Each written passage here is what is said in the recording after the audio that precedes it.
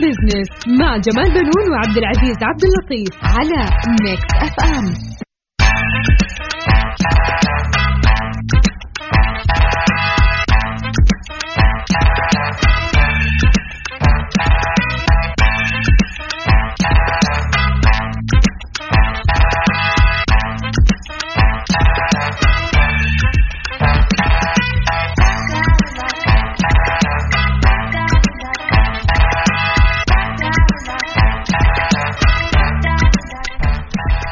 أهلا ومرحبا بكم مستمعينا، أنا جمال بنون أحييكم من ميكس اف ام وبرنامج ميكس بيزنس. طبعا نرحب بزميلي عبد العزيز عبد اللطيف اللي رجع من إجازة أسبوع وسفر عمل. طبعا عبد العزيز هلا وسهلا أستاذ جمال، هلا وسهلا بالمستمعين جميعا، حياكم الله. أكيد بعد أسبوع كان جدا جميل بكل أمانة، بس اللي ما كانوا مساعد شويتين الأجواء إلى الآن حارة، إن شاء الله كلها شهرين والأجواء بتكون أحلى وأحلى. طبعا عندنا اليوم إن شاء الله في ميكس بيزنس البرنامج اللي يأتيكم كل أسبوع في نفس هالوقت، طبعا نتناول القضايا الاقتصادية ونبسط رؤية 2030 بحيث تكون أسرع فهما وهضما للمستمع. طبعا خلينا نبدأ مشوار حلقتنا زي كل مرة حقيقة بالخبر الأحدث. ثبتت وكالة ستاندرد أند بورز التصنيف الائتماني للسعودية بالعملة المحلية والأجنبية عند AA-1 مع نظرة مستقبلية مستقرة وفقا لتقريرها الصادر مؤخرا. ويعني تثبيت التصنيف الائتماني ثقة الوكالة في استمرار جهود السعودية في الإصلاحات الملحوظة في الأعوام الأخيرة وتحقيقها لتحسينات هيكلية أسهمت في دعم التنمية المستدامة للقطاع غير النفطي، إضافة إلى جهود إدارة المالية العامة والحفاظ على مستوى متوازن للدين العام. صحيح عبد العزيز، وكالة ستاندرد طبعا توقعت نمو الناتج الإجمالي المحلي للمملكة بنسبة 0.2% خلال العام الحالي، طبعا نظرا لانخفاض كميات إنتاج النفط. كما توقعت ارتفاع نموه بمعدل 3.4% خلال الأعوام 2024 إلى 2026 بناء على ارتفاع كمية الطلبات المتوقعة على النفط، إضافة إلى النمو الملحوظ في القطاع غير النفطي بالسعودية. وأيضا أشارت ستاندر إلى استمرار الحكومة السعودية في سعيها نحو تحقيق مستهدفات رؤية المملكة 2030 الهادفة لنمو القطاع غير النفطي عبر دعم الاستثمار بمشاريع التنوع الاقتصادي، إضافة إلى تمكين القوى العاملة الماهرة السعودية بدلا من الأجنبية ورفع مشاركة المرأة فيها. وفي شأن آخر، وجهت الهيئة العامة للمنافسة الاتهام لعدد من وكلاء السيارات والموزعين، واستقرت على تحريك دعاوى جزائية ضد 43 منشأة في القطاع وضد 24 منشأة أخرى في قطاعات متعددة، كما تحقق حول تواطؤ 8 منشآت بمشاريع في الصناعات التحويلية ب600 مليون ريال. صحيح عبد العزيز، أيضا الهيئة استعرضت نتائج التحقيق في قطاع السيارات وقطع الغيار وخدمات ما بعد البيع، تضمنت 128 عملية استقصاء ضد 70 منشأة، وأصدرت قرارات بتحريك دعاوى جزائية ضد 43 منشأة مع استمرار التحقيق في القطاع، ووافقت على طلبات التسوية من 4 منشآت بعد استعراض نتائج الدراسة والتحقيق في قطاع المقاولات. طبعا اتخذت التدابير اللازمة على 9 منشآت بتصحيح أوضاعها وإيقاف الاتفاق على التسعير، كما وافقت على تحريك دعاوى جزائية ضد 3 منشآت للاشتباه في مخالفتها نظام المنافسة ولائحته التنفيذية.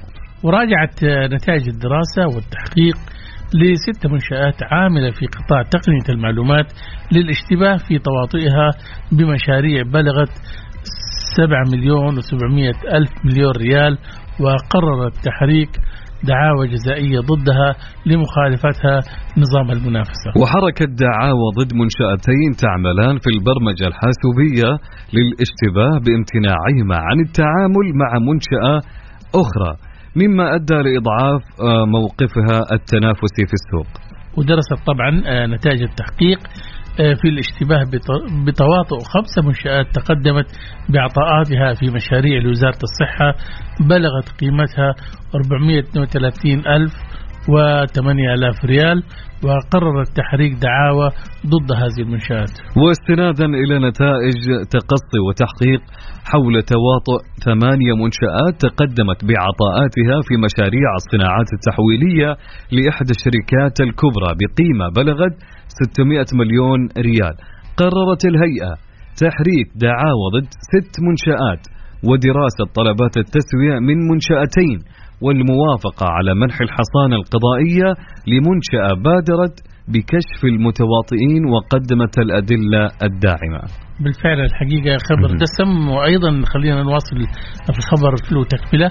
استعرضت أيضا الهيئة نتائج التقصي والتحقيق حول اتفاق بين 3 صيدليات كبرى و4 أسواق بيع بالتجزئة طبعا على توحيد أسعار منتج صحي للأطفال لتقرر تحريك دعاوى ضد تلك المنشآت للاشتباه بمخالفتها للنظام. وأخيرا تبنت الهيئة إجراءات التقصي والبحث وجمع الاستدلالات والتحقيق في احتمال قيام عدد من المنشآت بمخالفة أي من مواد النظام في عدة أنشطة اقتصادية شملت الأنشطة المهنية والعلمية والتقنية والمعلومات والاتصالات وخدمات الإقامة والطعام.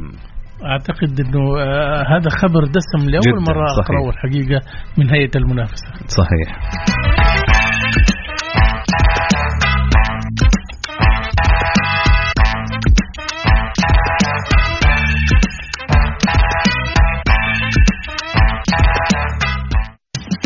ميكس بزنس مع جمال بنون وعبد العزيز عبد اللطيف على ميكس اف ام. حياكم الله مستمعينا عبر أثير إذاعة ميكس اف ام، معكم عبد العزيز عبد اللطيف ومعي الأستاذ جمال بنون. أهلا أستاذ جمال. أهلا عبد العزيز وأهلا بالسادة المستمعين. طبعا الفترة هذه أستاذ جمال يعني شركات التسويق واللي عنده براندات كلهم جالسين يسوون عروض عشان اليوم الوطني، فالواحد هالفترة عارف اللي فعليا فلوسه ما راح تقعد عندك. صحيح. مع كثرة العروض مع كثرة فهذه فرصة فعليا للأشخاص اللي أصحاب المحلات وأصحاب اللي يمكن عندهم في ناس خلينا أقول لك يعني فعليا في بضائع ما تمشي، لكن هالفترة بتتحرك. لا بس في حاجة حصلت معايا الأسبوع الماضي أظن يوم الخميس كنت في السوق. أنا عاد يعني نادرا ما أنزل السوق الحقيقة، ولكن كانت معي بنتي ودخلنا محل كشك يعني. الحاجة اللي هي بتشتريها قبل اليوم الوطني هي ب50. جميل. الآن مع اليوم الوطني صارت 93. كيف كده؟ يعني كان يعني استغلال وكأنه ضحك على ايوه يعني ما يصير كده كمان. هي عادة يعني أبو 400 500 تاخذ فيها لا يعني هذا ما سوى عرض هذا دبلها استغل المناسبة. شفت كيف؟ وهذا للأسف الشديد يحصل في كثير من المحلات، وخاصة المحلات اللي هي يعني ايش عجيب والله هذا الصغيرة.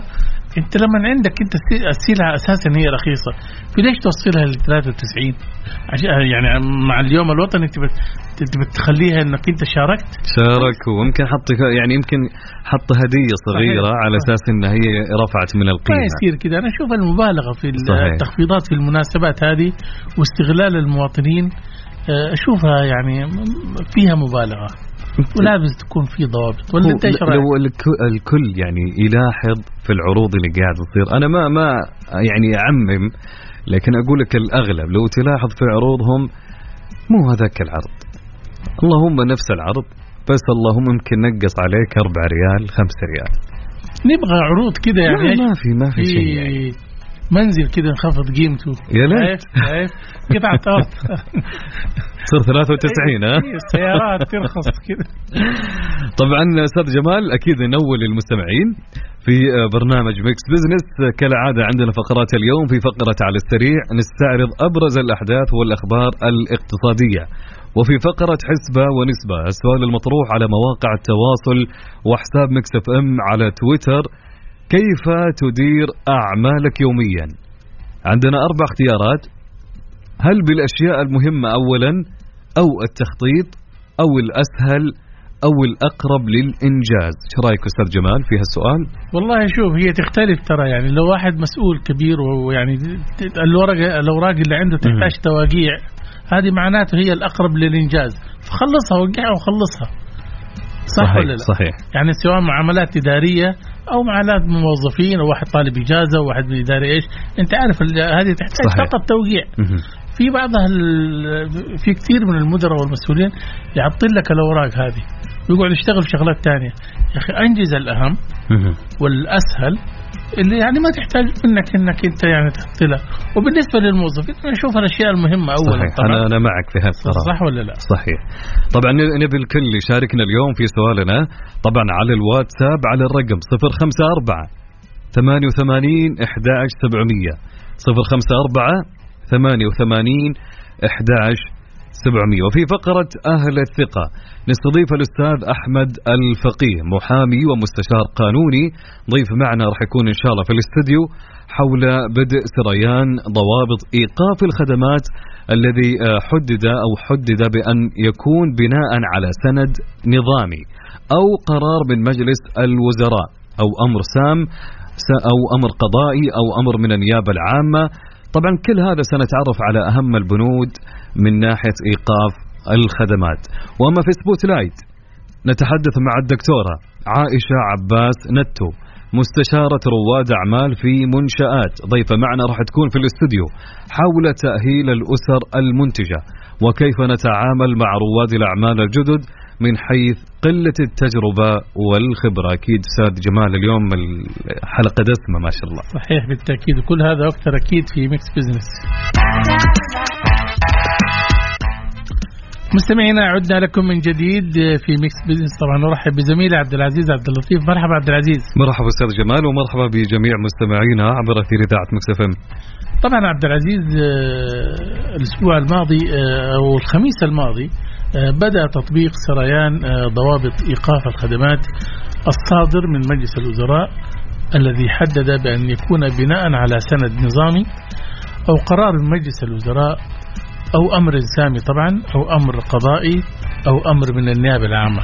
وبحسب الضوابط الجديدة سيكون إيقاف الخدمات من خلال المنصة الإلكترونية الموحدة، ولا يجوز اللجوء إلى عقوبة الإيقاف من أجل التبليغ بالحضور لدى الجهات الحكومية.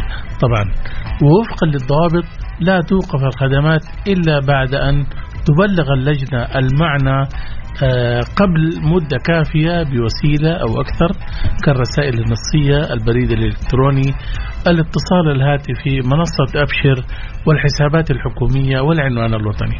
طبعا معنا هنا في الاستديو الأستاذ أحمد الفقيه، مستشار قانوني ومدير تنفيذي في أحد مكاتب المحاماة الكبرى في جدة. طبعا حنتعرف على أهم البنود والضوابط وما الفرق بين نظام إيقاف الخدمات السابق والجديد. مرحبا بك أستاذ محمد في ميكس بيزنس. يا هلا والله فيك أخوي جمال، ويا هلا بالأخ الأستاذ عبد العزيز والمستمعين الكرام. سعيد اليوم بتواجدي معكم لشرح بعض المختصرات والمقتطفات عن نظام إيقاف الخدمات الحكومية الجديدة. طيب خليني أسألك في البداية، يعني هذا هو السؤال الشائع الآن بين كل المستمعين والناس اللي تابعت الخبر، إيش هو الفرق بين نظام إيقاف الخدمات السابق والجديد؟ طبعا قد يكون هناك بعض الاختلافات الجذرية تماما، ولكن خلينا ناخذ الموضوع خطوة خطوة أو نعرفها التعريفات البسيطة. أول شيء الخدمات هي جميع الخدمات التي تقدمها الجهات الحكومية. بالإضافة لذلك كلمة إيقاف خدمات يعني إجراء يترتب عليه امتناع الجهة الحكومية أو أكثر من جهة عن تقديم خدمة أو أكثر من خدمة من خدماتها إلى شخص ذو صفة طبيعية أو اعتبارية، يعني أفراد أو شركات ومنشآت.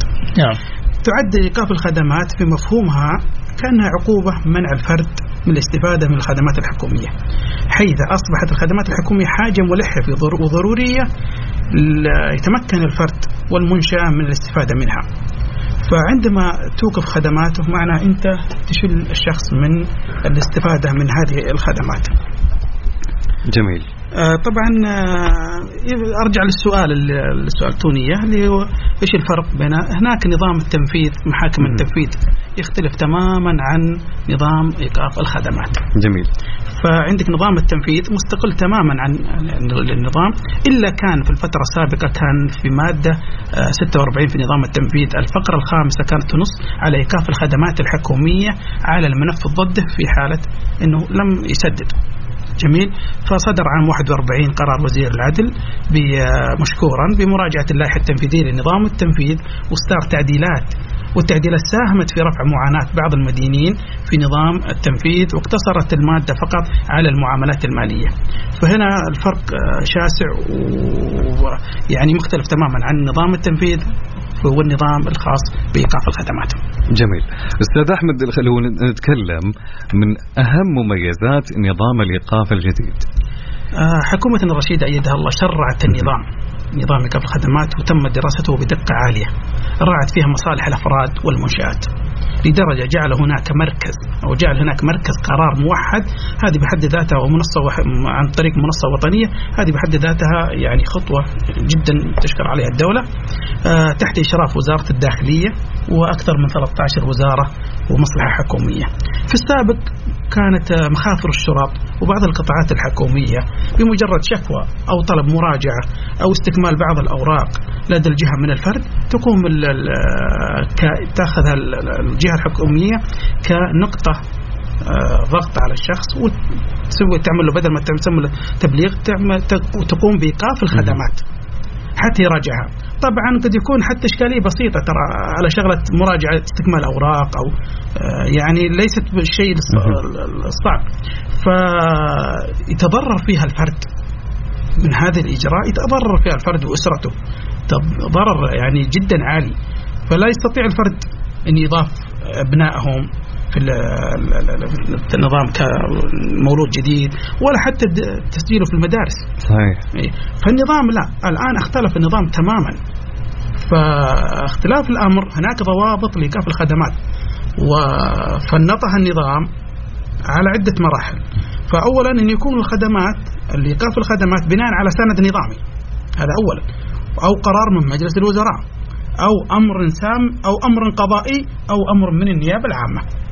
ويكون إيقاف الخدمات من خلال المنصة الموحدة، يعني كان كل جهة تسوي إيقاف الخدمات من عندها من تلقاء نفسها. يعني محاكمة التنفيذ يا أستاذ أحمد الآن ما يمكن يعني ما لها أي علاقة في النظام الحالي، النظام اللي رفع إيقاف الخدمات أو الخدمات الحكومية. ثانيا لا يجوز اللجوء لإيقاف الخدمات من أجل التبليغ، زي ما أشرت سابقا أن كان التبليغ مخفر شرطة أو هذا يقوم بالتبليغ بإيقاف خدماتك كوسيلة ضغط لمراجعتهم. الآن هذا اختلف تماما. أيضا يمنع إيقاف الخدمات المتعلقة بالعلاج والتعليم والعمل، وأيضا السجل التجاري والتوثيق سواء نقل عقارات أو الفراغ أو ما شابه ذلك. نعم.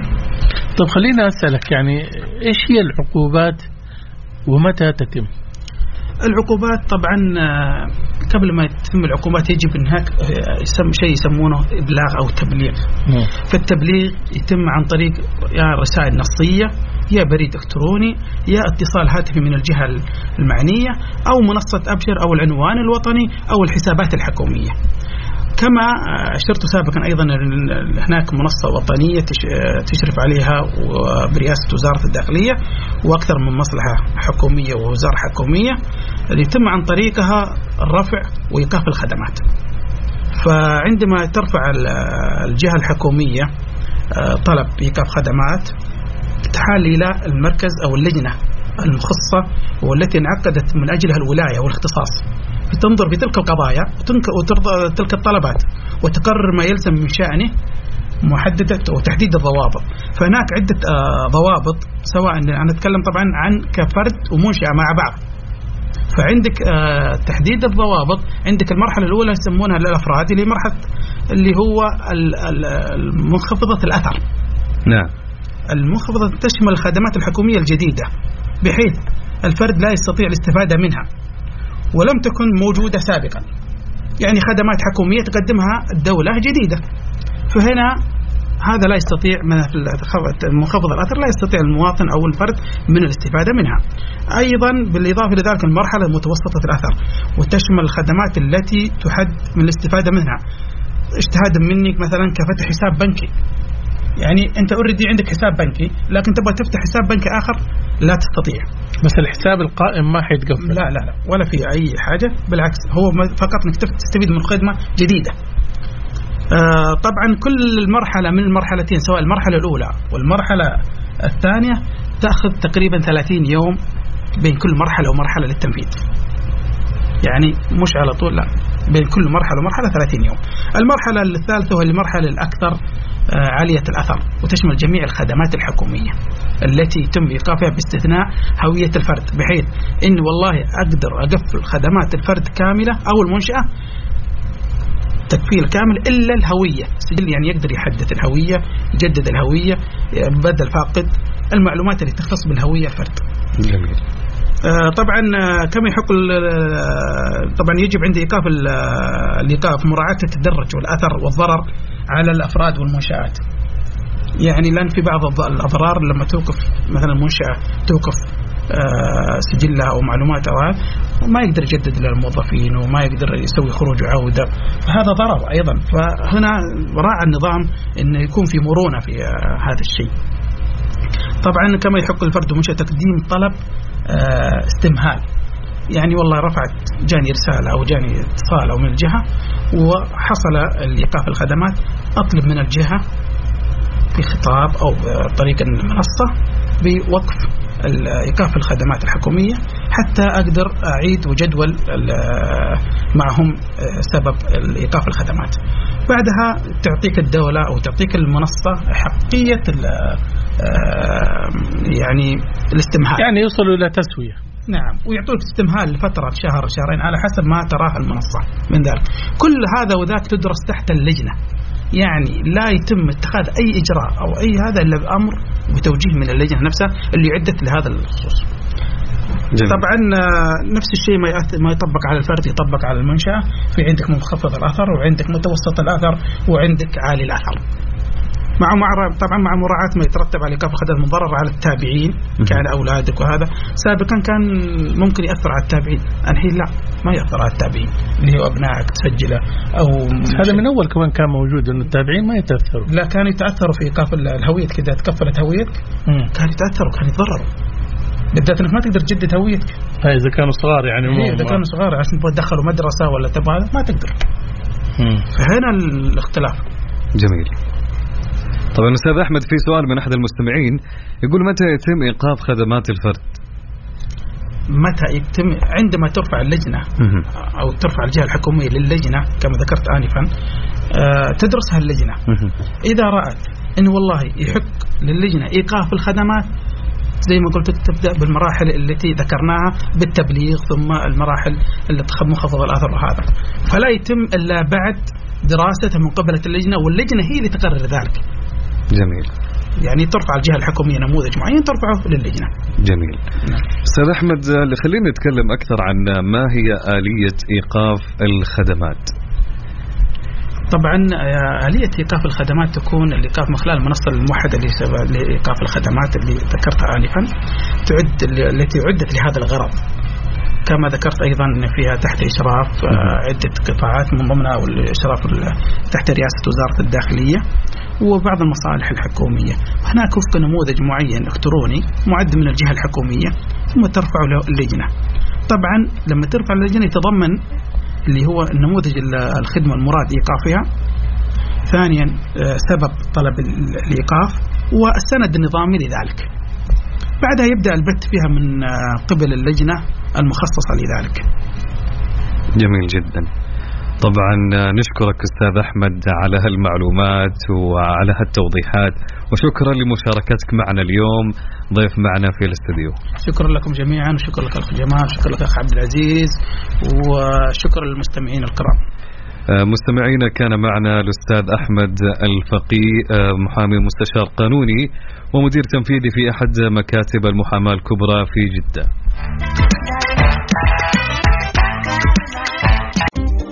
Spotlight The Mix Business على Mix FM.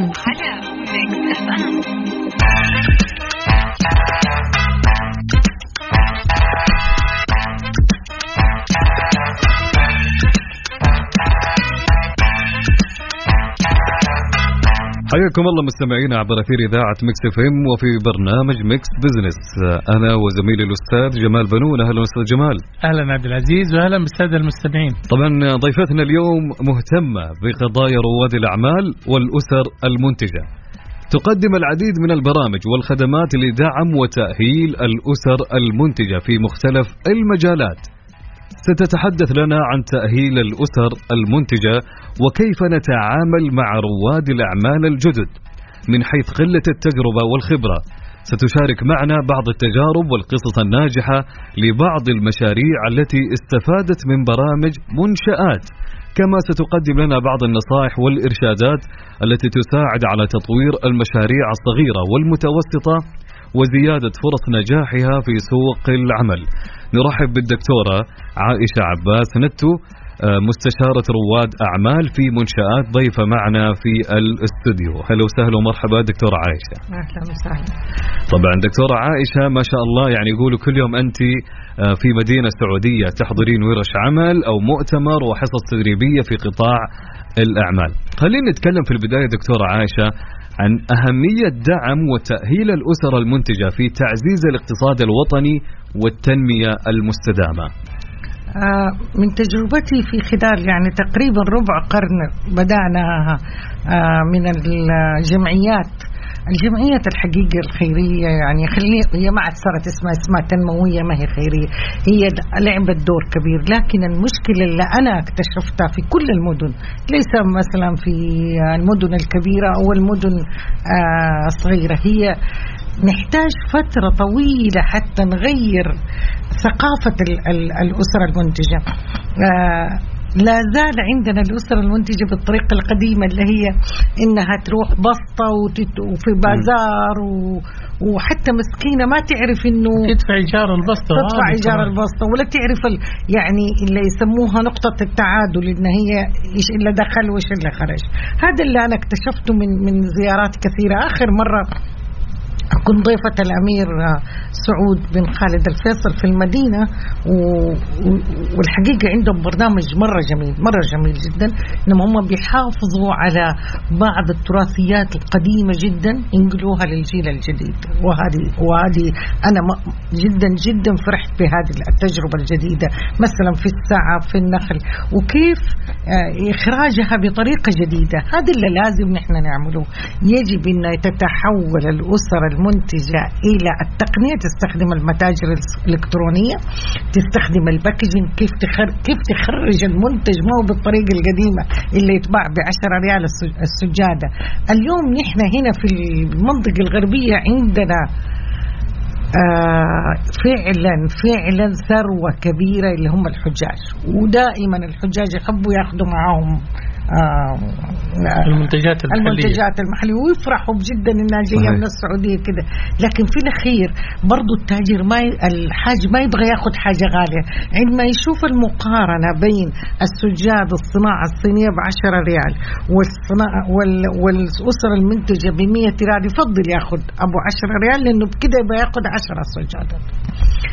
تكلفة الأسرة المنتجة غالية لأنها مهي مكننة، لا زالوا يستخدموا آليات ضعيفة، لا زالوا الوعي من فين يجيبوا المنتجات. هنا دور الآن المنشآت اللي هي تساعدهم. في منشآت أنا مستشارة معاهم، الحقيقة منشآت عملت عمل مرة كبير، مو بس إنهم يستشيروهم، يعني اللي يبغى يعمل كان معانا ولدنا الله يحفظ المحامي اللي بيعمل عقد مجانا، يجي اللي يبغى يعمل دراسة جدوى يعطوله. فاتحين الاستشارات أونلاين أو حضوري، يعني ممكن تقابل الناس، واهتمامهم إنهم كيف يغيروا هدول الفئة اللي هي محتاجة، مش الشركات الكبيرة، الشركات اللي هي الصغيرة أو الأسرة المنتجة. أنا أعتقد إنه اليوم أنا فرحانة إني وصلت إلى هذا الزمن اللي وجدت الدعم اختلف عن ما كنت فيه. اليوم التنمية بقى التنمية يعطي لها $500,000، الشركات اللي زي منشآت وغيرها بيرعوهم، يعني فرق مرة كبير. في الأسبوع اللي ماضي كنت في عنيزة واتعشينا في بيت رئيس الغرفة التجارية اسمه ولدنا الله يحفظه خالد الصيفان. كان العشاء بطريقة مقدم احترافية. أنا فكرت إنه حتى مو كمان جابوه من القصيم، جابوه من الرياض، طلع بيد أسر منتجة. فرحت إنه تغير الوضع، فرحت إنه الأسرة المنتجة تغيرت كثير، وفرحت إنه الآن بدوا يعرفوا إنه مهم جدا التقديم والصحون، مو بس زي أول. فهذا اللي أعتقد إنه لازم يعني نخوض تجارب كثيرة. مو نقول والله واحدة دورة وخلاص هم ما رضوا يسمعوا، لا، ما هي ليست بين يوم وليلة، وليس غدا يتغيروا. هذه ثقافة قديمة وأكثرهم يعني نعم يحتاجوا. يعني أنا في جمعية اسمها جمعية الأيدي الحرفية، وهي مهتمة جدا بس بالحرفيات اللي هم الأسر المنتجة. فبنحاول حتى مو بس المهن القديمة، لا، حتى بدأنا في التقنية. قلنا لما تعاوننا مع الUBT ووديناهم دورات في التقنية عشان يعرفوا كيف يستخدموا الكمبيوتر. وأنا جالسة في ضيفة في مكسفهم، شفت أخويا جمال يدعس على بعض الأزارير ويغير إذا ما هو مقدم برامج بس. إذا الآن الفكرة ما صارت بس يجي واحد مقدم برامج ويجلس. الآن يجب أن يتعامل مع الآلات، يجب أن يتعامل مع التقنية، يجب حتى ولو كان عنده مساعد في التقنية لازم هو يكون ملم بالتقنية. صحيح. وأظن كمان يعني دكتورة أنا أشوف إنه ما في تواصل ما بين الشركات الكبيرة والمؤسسات الصغيرة أو الأسر المنتجة. على سبيل المثال أظن أنا أفتكر يعني إحنا كنا صغار في مكة، كثير من العوائل والأسر كانوا الشماغ من الأطراف كانوا يخيطوه أو كانوا يربطوه، والكوافي اللي كانوا يشتغلوا عليها. كان في تواصل ما بين رجال الأعمال وأصحاب الشركات هذه مع الأسر ووصلوا لهم كميات، وفي تواصل. الآن ما في الشيء هذا. تعتقدي ليش هذا الفراغ؟ أنا أقول لك إنه زي ما قلت لك إنه الأسرة المنتجة مساكين، يعني لأنه تكلفتهم غالية. يعني هي يعني أنا أقول لك الأربع الحبات الكوكي اللي هو البسكوت هي تبيعه بأغلى من الصمدي أو إلى أفضل هذا، لأنه هناك عنده مكننة، عنده أجهزة، عنده كده. وبعدين معظم المنشآت تخاف من الباكجينج. في تجربة عندنا جدا جميلة، جائزة الملك فيصل في الرياض، هي معروفة عمرها 40 سنة، تقدم يعني جوائز للعلماء. فكانوا عندما يجوا عندنا وهم خارجين ادوهم درع، فيقولوا لي إنهم ما كانوا يهتموا بالدرع. فرحنا اتكلمنا مع جمعية الجوف وعملوا لنا السدو، حطينا عليه شعار الجمعية وعملناه بطريقة في الباكيجينج مرة جميلة. كان في هداك العام الله يحفظه خادم الحرمين الشريفين هو من الفائزين، كانوا جدا معجبين بها. فأنا أعتقد يبغانا نهتم بكيف إخراج المنتجات، كيف تغليفها، احتياج. يعني نحن لما نيجي لعمارة منطقة مكة ونقول لها أنت احتياجك يا عمارة منطقة مكة في الهدايا، ونحن نفصل لهم كجمعية احتياجاتهم، نحن ما نفرض عليهم المنتجات، هم من النهاية إلى البداية. أنا أعتقد تنجح يا أخوي جمال لو صارت كده. صحيح. جميل. دكتورة، لو نتكلم عن أبرز التحديات والصعوبات اللي تواجه رواد الأعمال الجدد من حيث قلة التجربة والخبرة، وكيف تساعديهم على التغلب عليها؟ شوف، خلينا نفصل ما بين رواد الأعمال وما بين الأسرة المنتجة. كنت أتكلم في المرة الأولى كل الحديث كان عن الأسرة المنتجة. جميل. الآن رواد الأعمال مشكلته مشكلة إنه سريعين جدا في الثراء، يعني مساكين، يعني أحلامهم دوروا على الكسب السريع. لكن في تجارب جميلة بس يحتاجوا دعم. يعني أنا اللي شفت التجارب اللي هي ناجحة في رواد الأعمال كانت فعلا بيسموها مينتورينج، اللي هو إرشاد من الأسرة ماديا، كلاميا، إنتاجية كل الإرشاد. إنما واحد يجي بين ليلة ونهار ويقول لك أنا أبغى أفتح عمل من غير إرشاد ما حيقدر. رقم 2 إنه هم يحتاجوا يروحوا منشآت، وهذا المنشآت هي طبعا عشان لا يقول أحد بسوي دعاية وتبع وزارة التجارة ومجانا، فما هو ما هي خاصة ولا شيء، وهي موجودة جنب الغرفة التجارية هنا في جدة، مركز كبير كل القطاع اسمه منشآت. إيه جنب الغرفة التجارية. مركز كبير يعني في كل القطاعات، تبغى feasibility study تبغى ايش الا. فانا اعتقد صحيح. يجب ان نطرقوا الابواب هذه. انا ان كان يسمعوني رواد الاعمال اقول لهم ارجوكم انكم تطرقوا الابواب. صح، ممتنه لحماسكم، ممتنه لشغفكم، ممتنه لحبكم لهذا الوطن، ممتنه للاحلام يعني. وانا اعرف انه احلام انه بكره اكون في طياره خاصه، لكن ضروري انك تبحث. لا تستعجل لأنه كثير من اللي قابلتهم ما يعرف شيء اسمه أرباح وخسائر، وهو قديش أنت تطلع وقديش أنت تصرف. أقل حاجة فيه اللي هي الABC، إذا أنت دخلت 5000 تصرف 5000 عشان أنت ما أنت خسران، هذه ما يعرفها. ففي المحاسبة في شيء اسمه أرباح وخسائر. معظم الدورات اللي أنا أعطيتها هي أو قابلت فيهم أحد من الرواد الأعمال كانوا ما يعرفوا. إذن المعلومة ناقصتهم، التوجيه ناقصهم أكثر من البعض. يقول لك الفلوس، لا ما هي الفلوس. أنا أراهن إنه إذا عنده فكرة ممتازة كثير من المنشآت تتبناه، كثير من المنشآت تأخذ منه الفكرة هذه، لكن مع إنه ما عنده يعني يبغى يكون هو فردي وعمله فردي ويصدق إنه هو السوبرمان. هذه اللي أنا لاحظتها في البعض، مو كلهم في البعض. يعني دكتورة يبغى لهم إرشاد، يعني يبغى لهم إرشاد. طيب دكتورة خلينا نرجع للأسر المنتجة، لأنه يبدو أنه هذا هو الحديث الأكثر اهتماما عند الكثير من المستمعين. اليوم يعني الأسر المنتجة بتشتغل، يعني هل عندها يعني انتماء، يعني كبطاقة انتماء أو أنه مسجل، أو ولا أي واحد ممكن يقول أنا أسر منتجة؟ وزارة العمل عملت شيء مرة جميل، سمتها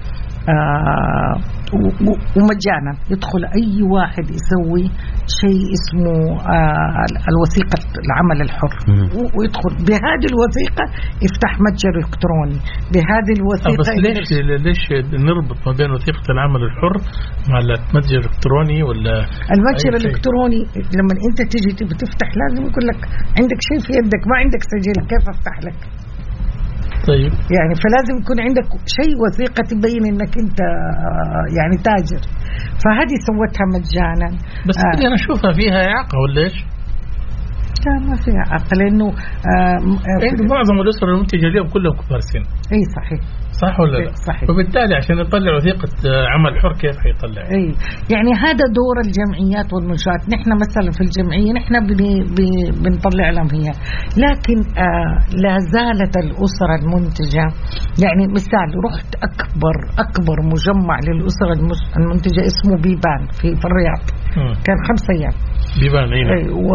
ولقيت معظم الأسر المراوح العادية القديمة. يعني هذه هي نفس القطعة المروحة اللي من السعف ممكن تصير قطعة. دولشي أند جابانا عاملين شنطة من السعف ب45,000. إيش اللي خلاها انتقلت من 10 ريال إلى 45,000؟ الديزاين، الاسم. فأنا أقول إنه يجب إنه زي ما قال أخويا جمال الله يحفظه، إنه يجب إن إحنا نعتني بيهم، نرعاهم. صحيح كثير من التجار ما هم فاضيين واجتماعات وأنا يعني في جمعية اسمها يا ريتكم تاخذوهم على الهواء، أقولها رواد الأعمال في أخويا زياد البسام مهتمين جدا جدا يا ريت تستضيفوه، يعني صراحة بيقوموا بعمل مرة جميل. بالتأكيد دكتورة عائشة، طبعا نشكرك على المعلومات المهمة اللي أنت تحدثتي عنها، وانتهى وقتنا للأسف. شكرا لمشاركتك معنا. الله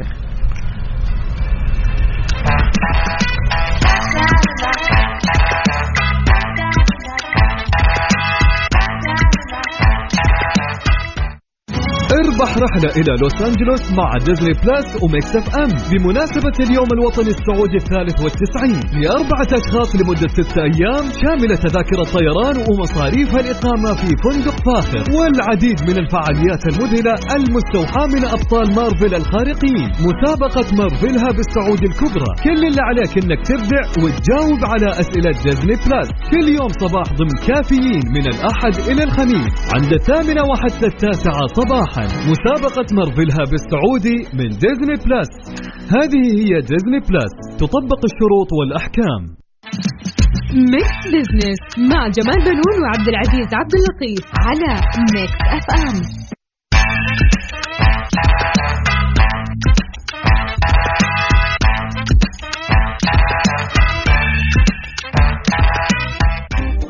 حسبة ونسبة ضمن ميكس بزنس على ميكس اف ام.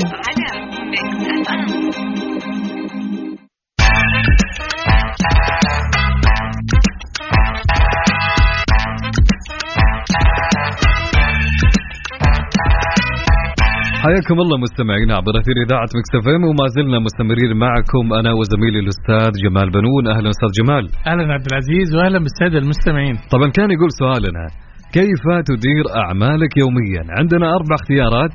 هل الأشياء المهمة أولا، أو التخطيط، أو الأسهل، أو الأقرب للإنجاز؟ طبعا شوف التصويت عندنا في تويتر، فنبدأ بالنسبة الأقل. طيب تخيل إنه ما في أي شخص صوت على 0%، حصل على 0% عفوا، اللي هو الأسهل. ليش؟ في وعي أكثر يمكن، خلينا نقول من ناحية إن الأغلب يعني خلينا نبدأ بالنسبة اللي بعدها اللي قاعدين يقولون 25% اللي هو الأقرب للإنجاز.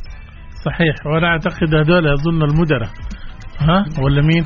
والله ما ندري. لأنه أحيانا تلاقي معاملة متعطلة قدام مكتب المدير وتقعد عنده فترة طويلة بس عشان يوقع عليها.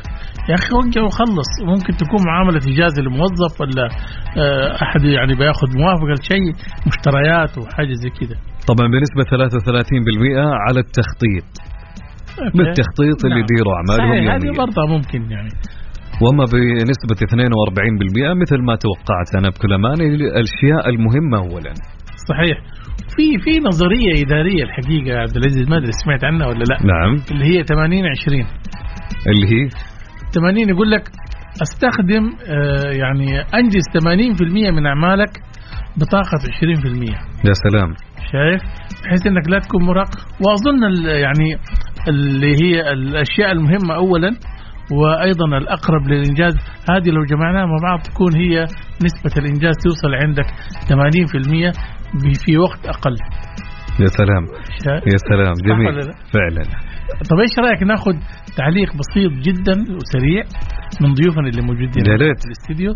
نبدأ بالدكتورة عائشة. يا ريت تعطينا تعليق. طبعا دكتورة، كنا نتكلم عن كيف الشخص يدير أعماله يوميا. كانت عندنا 4 اختيارات، بالأشياء المهمة أول شيء، أو بالتخطيط، أو إنك جاوبت أنا حتى شاركت معكم في الصباح. يا سلام. أي أنا أقول المهم الأهم فالأهم. الأهم بالنسبة لي يعني إذا طبيب وحياتي فيها أهم أروح للطبيب قبل ما أروح العمل. يا سلام. إذا كان شيء يخص الأسرة طبعا أهم من كل شيء يعني، وبعدها الأعمال يعني كثير ناس يقول لك لا أنا ما أروح الصحة علشان عندي شغل. لا أبدا. نعم. طيب ناخذ رأي الأستاذ أحمد الفقيه. أستاذ أحمد الفقيه. تفضل. أنا طبعا حاجة أكيد الأهم في الأهم، أنا مؤمن بمربع المهام. هناك مربع حلو، فعندك في شيء مهم وعاجل، هذا لا بتخليه الأولوية. يا سلام. حلو. وفي شيء عندك مهم ولكنه غير عاجل فيكون بعده، وشيء في مهم أو غير مهم وعاجل، وشيء غير مهم وغير عاجل. ترى أكثرنا نلقانا في المربع الثالث أو في المربع الرابع. فهذا المختصر، الله يحفظك. جميل جدا. أكيد يعني نشكر أكيد أستاذ جمال ضيوفنا اللي شاركونا اليوم في حلقة ميكس بزنس. الدكتورة عائشة عباس نتو، مستشارة رواد أعمال في منشآت، وضيفة كانت معنا اليوم في الاستديو. طبعا ونشكر أيضا الأستاذ أحمد الفقيه، محامي ومستشار قانوني، كان أيضا ضيفنا في الاستديو. وأظن كمان بس إضافة لحسبة ونسبة، من زمان كانت في ثقافة منتشرة عند الناس راجعنا بكرة. الحمد لله الآن يعني انتهت الثقافة هذه وجات التطبيقات يعني وريحت. أنا فرحانة إني أنا وصلت اليوم وشفت التغيير اللي صاير. الحمد لله. كيف يعني حياتنا كانت أول وكيف الآن. نعم بالتأكيد موعدنا يتجدد معكم مستمعينا الكرام الأسبوع المقبل إن شاء الله، نكون قدمنا لكم حلقة دسمة وطبق من المعلومات المفيدة. في أمان الله.